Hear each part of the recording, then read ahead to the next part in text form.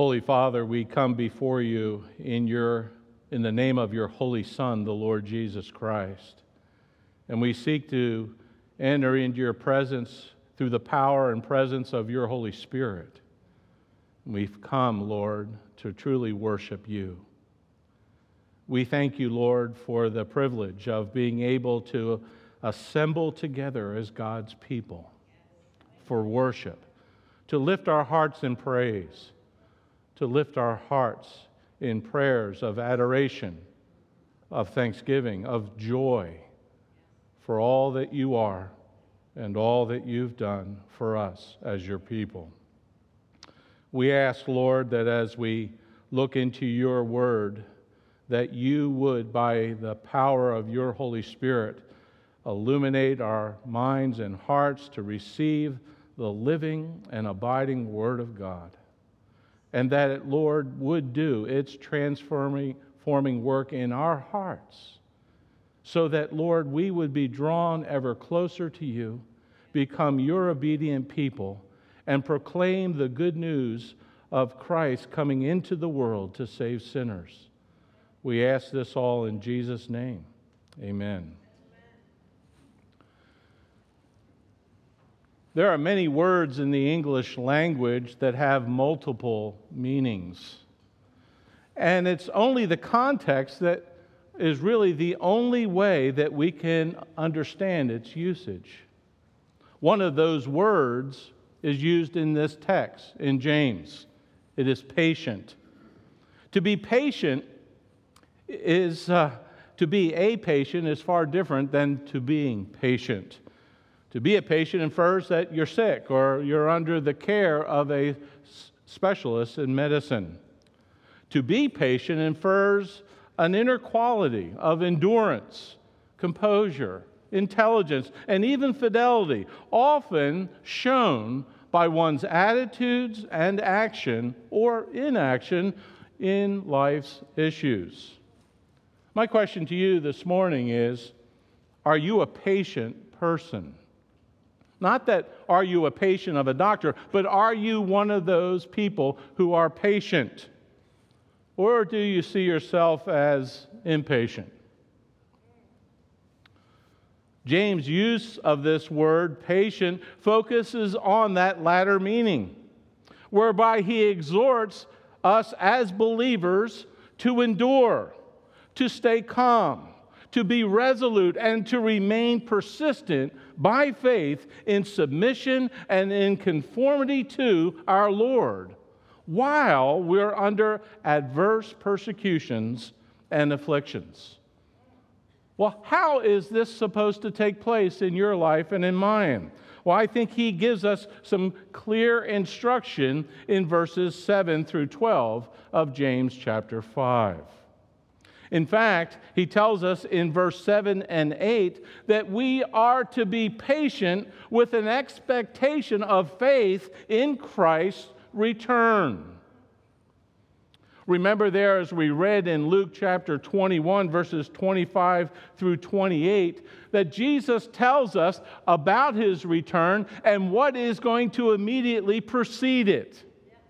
He says, Luke says there in chapter 21, verses 25 through 28, there will be signs in sun and moon and stars, and on the earth dismay among nations, in perplexity at the roaring of the sea and the waves, men fainting from fear and the expectation of the things which are coming upon the world.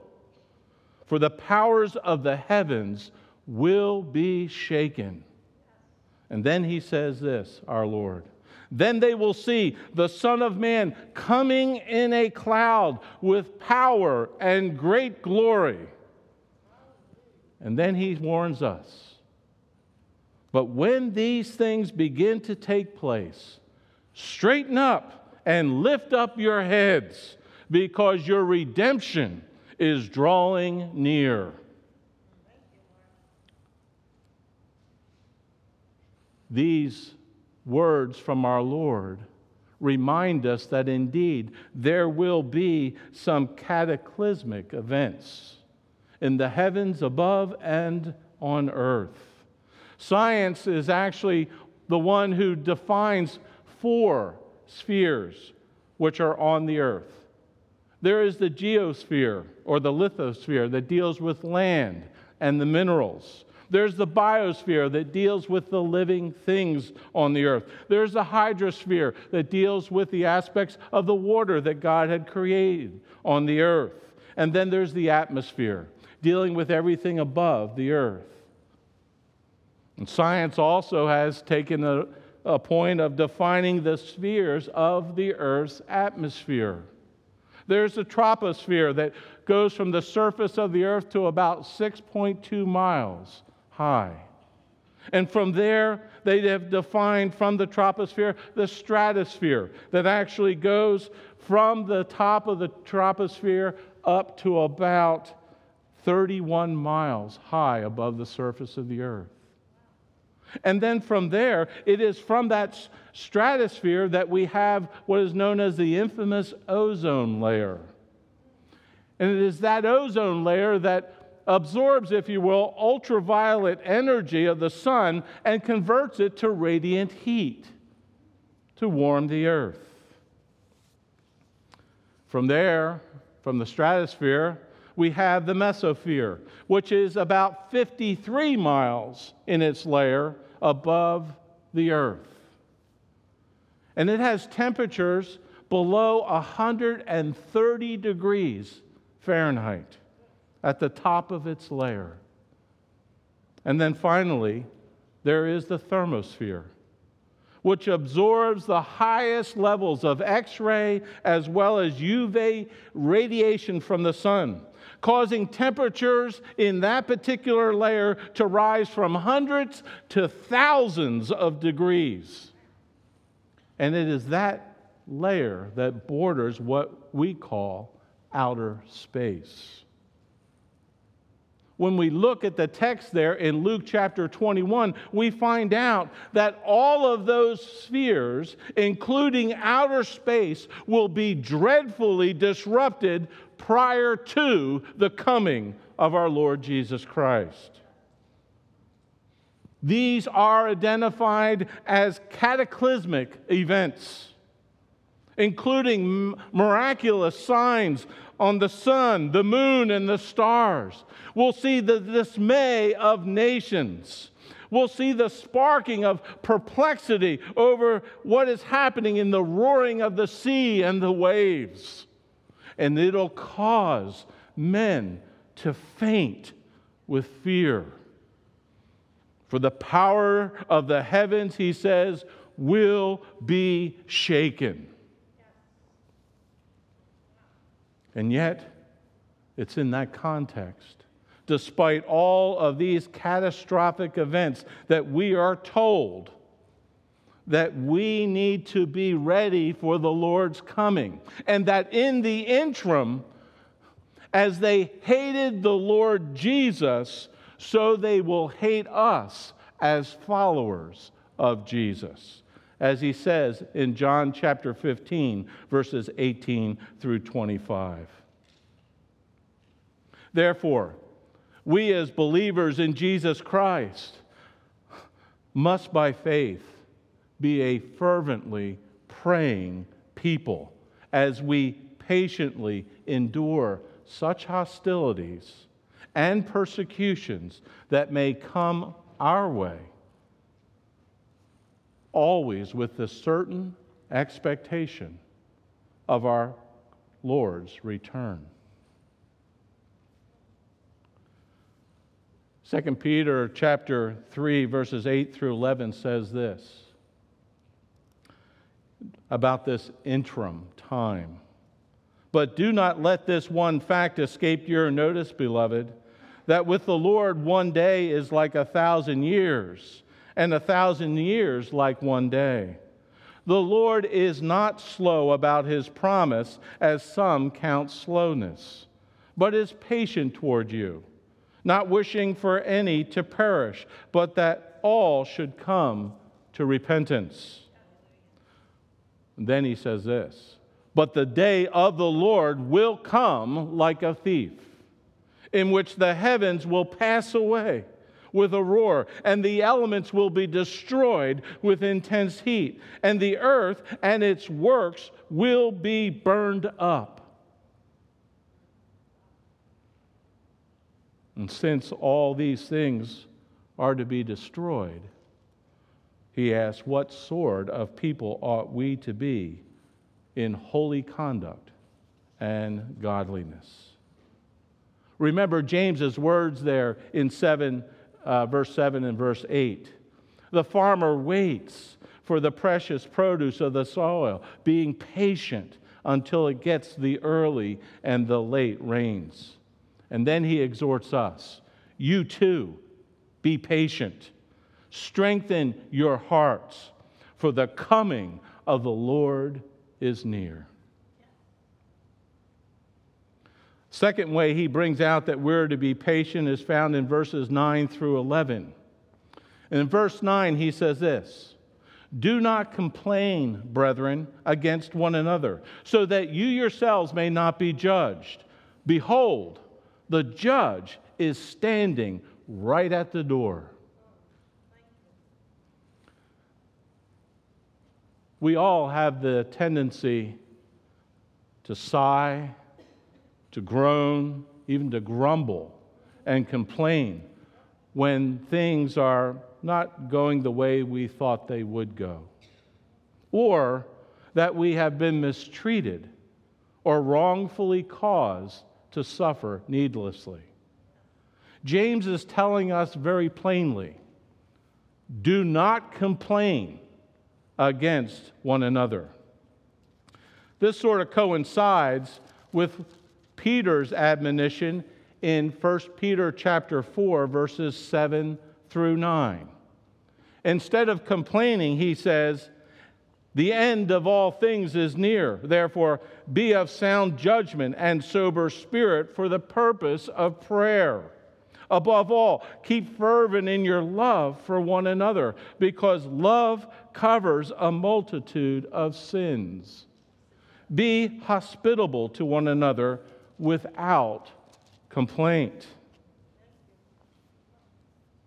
James also gave us some similar instructions in the earlier chapter in verse 11, where he says, do not speak against one another, brethren. He who speaks against a brother or judges his brother speaks against the law and judges the law. But if you are a judge of the law, you're not a doer of the law, but a judge of it. James is saying very clearly to us that we are not to be people who are complainers against one another. And he reminds us at the end of this verse, the judge is standing right at the door.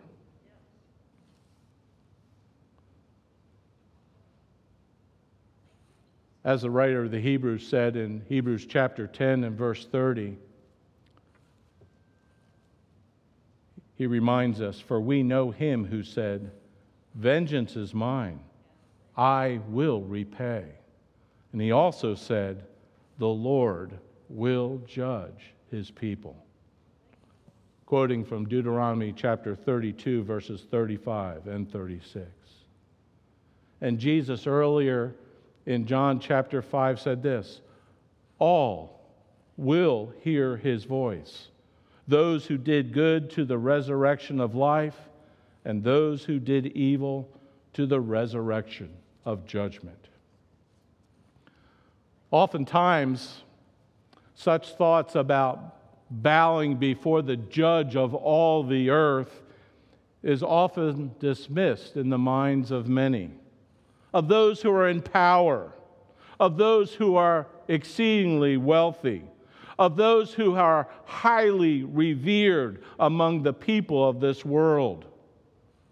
You know the people. Such people that are holding high offices like the president or the emperors or the kings or the prime ministers or the heads, if you will, the CEOs and the CFOs of great businesses. Yes, they can dismiss this often in their minds. But we too can easily ignore or dismiss this fact that one day we all will answer before the judge of the living and the dead. This particular mindset can turn militant, just as we saw there in Psalm 2, verses 2 and 3, where we read, "The kings of the earth take their stand, and the rulers take counsel against the Lord and against his anointing, saying, let us tear their feathers apart and cast away their cords from us." Is this not the posturing that we are seeing through our government officials today? How they are taking their stand against the Lord and against his anointed when it comes to what is the moral mandate that God has given to us as a people created in his image and his likeness?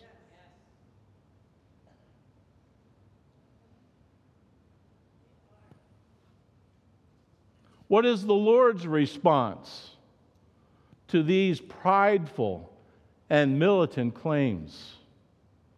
All you have to do is read verse 4 through 12.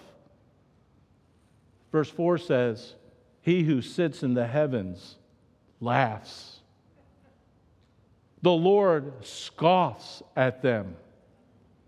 And then he tells us what his intention is, despite all of these claims that are being made otherwise. "I have installed my king in Zion, my holy mountain. I will surely give the nations as his inheritance, and to the very ends of the earth as his possession." And then he says this, his anointed, the king, "You shall break them with a rod of iron. You shall shatter them like earthenware." And then he gives this warning, "Now therefore, O kings, kings of the earth, you who are wealthy, you who think that you're controlling the destiny of yourself and others, now therefore, O kings, show discernment. Take warning, O judges of the earth. Worship the Lord in fear. Do homage to the Son, lest he be angry and you perish in the way." Our example comes from Scripture once again, because how we're to respond at this time is to look at the examples that God has already given to us in his word. Look at verses 10 and 11. "As an example, brethren, of suffering and patience, take the prophets who spoke in the name of the Lord. We count those blessed who endured." How many of us have read through the accounts of those who stood by faith in Hebrews chapter 11? Yes, they underwent some great suffering for the cause of Christ and for the cause that God has established that he will do in this world. But they are examples for us. We need to see them for what they are. "We count those blessed who endured," he says. "And you have heard of the endurance of Job and have seen the outcome of the Lord's dealings, that the Lord is full of compassion and merciful." James provides these two examples for us, proving that we, as hearers of these words that he is inspired to write, need to be a people who persevere by patiently suffering by faith in Jesus Christ, just as the prophets and Job have done.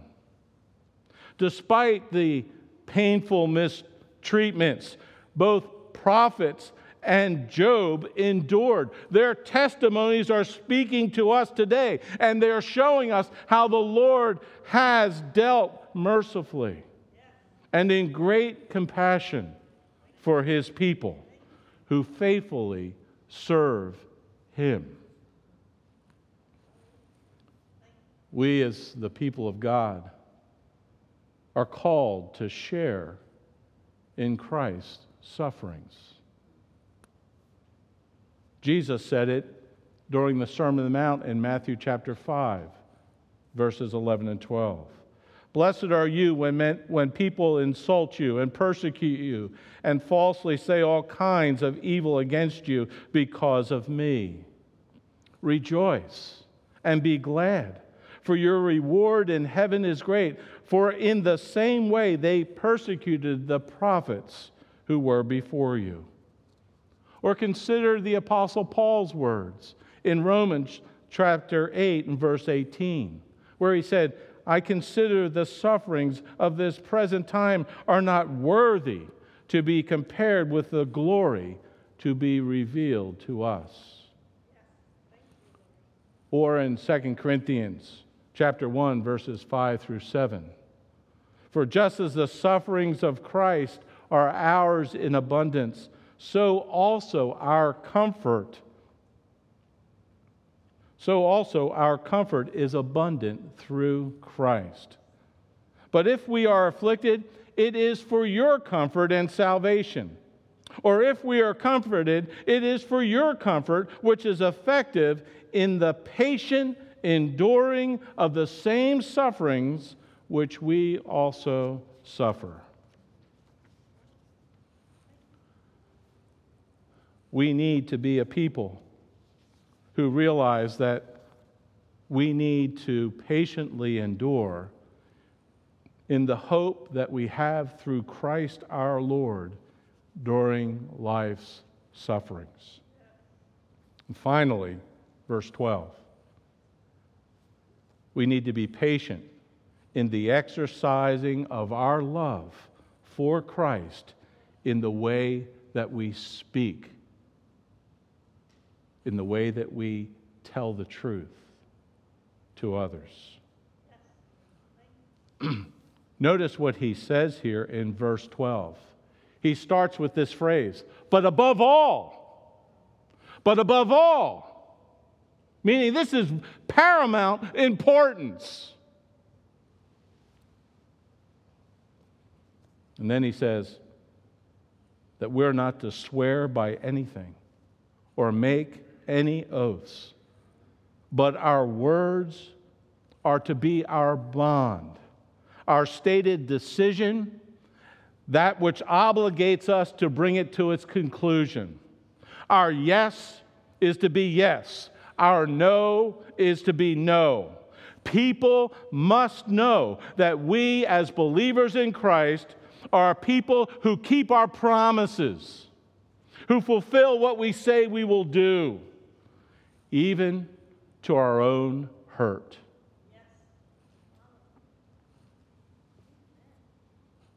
Are you feeling a bit convicted yet? I know I am, because we all fall short, don't we?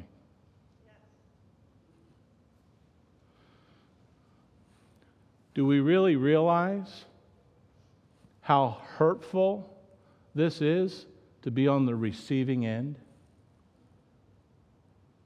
I don't think so.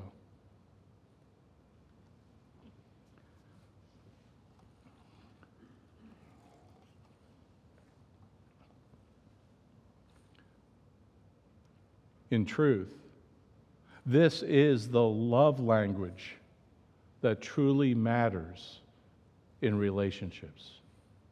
Whether they be in marriage, whether they be among family members, whether they be in the context of business dealings, or they be here in the context of our fellowship, the church.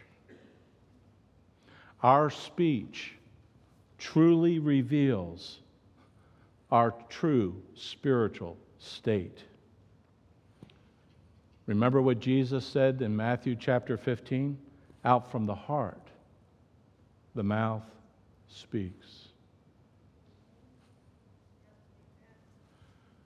And Proverbs chapter 10, verse 19 reminds us that where there are many words, sin is unavoidable. Beloved, we not only need to be people of this word, but we need to be people who keep our word. We must be honest. We must be straightforward. We must be plain talkers.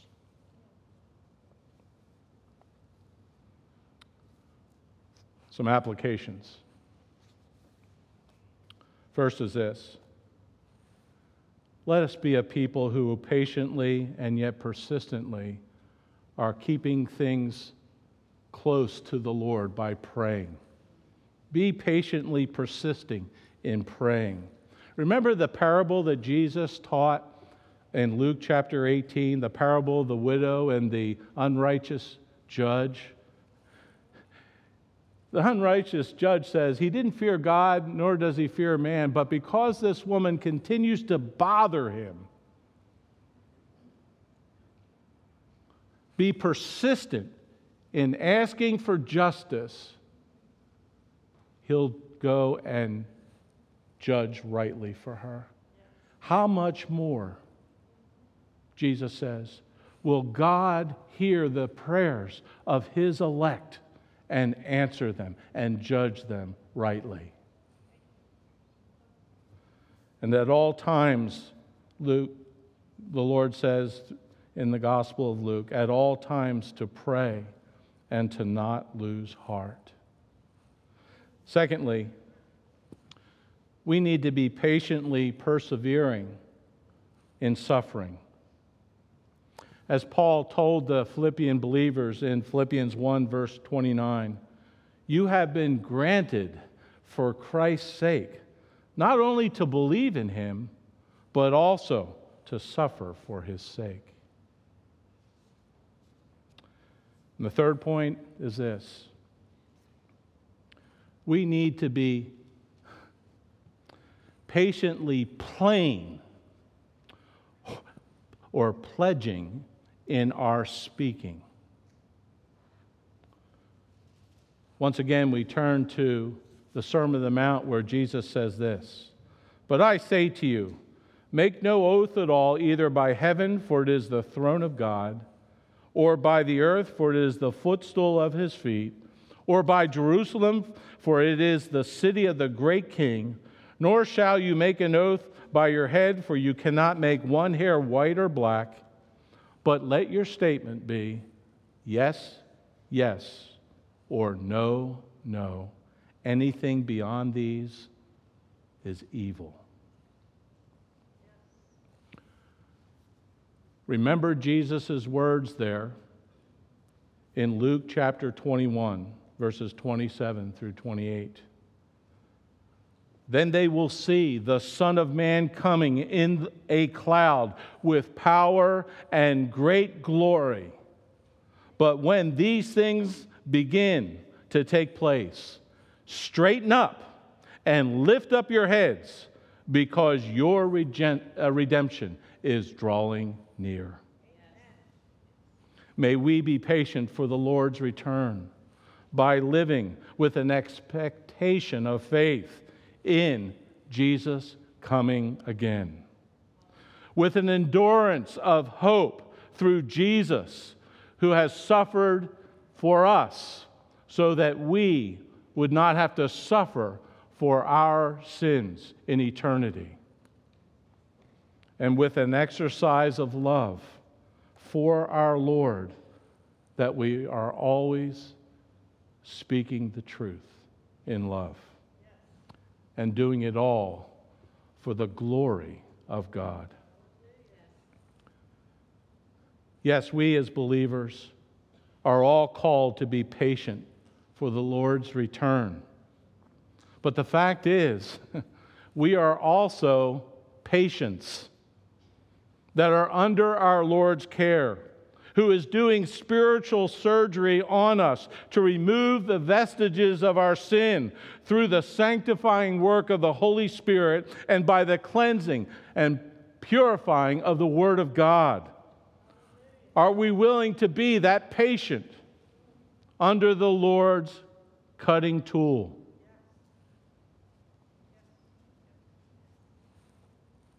However, there may be others sitting here or listening, and you have never repented of your sins. You've never turned to receive Jesus Christ as your Savior and Lord. You can't be a patient because you're spiritually dead. Dead in your trespasses and sins, and under the judgment of God. You need a new life. Hear the words of the writer of the Hebrews. Today, if you hear His voice, do not harden your heart. Instead, know that the God who created you and who sustains you and gives you life today so loved this world that He gave His only begotten Son, that whoever believes in Him should not perish, but have eternal life.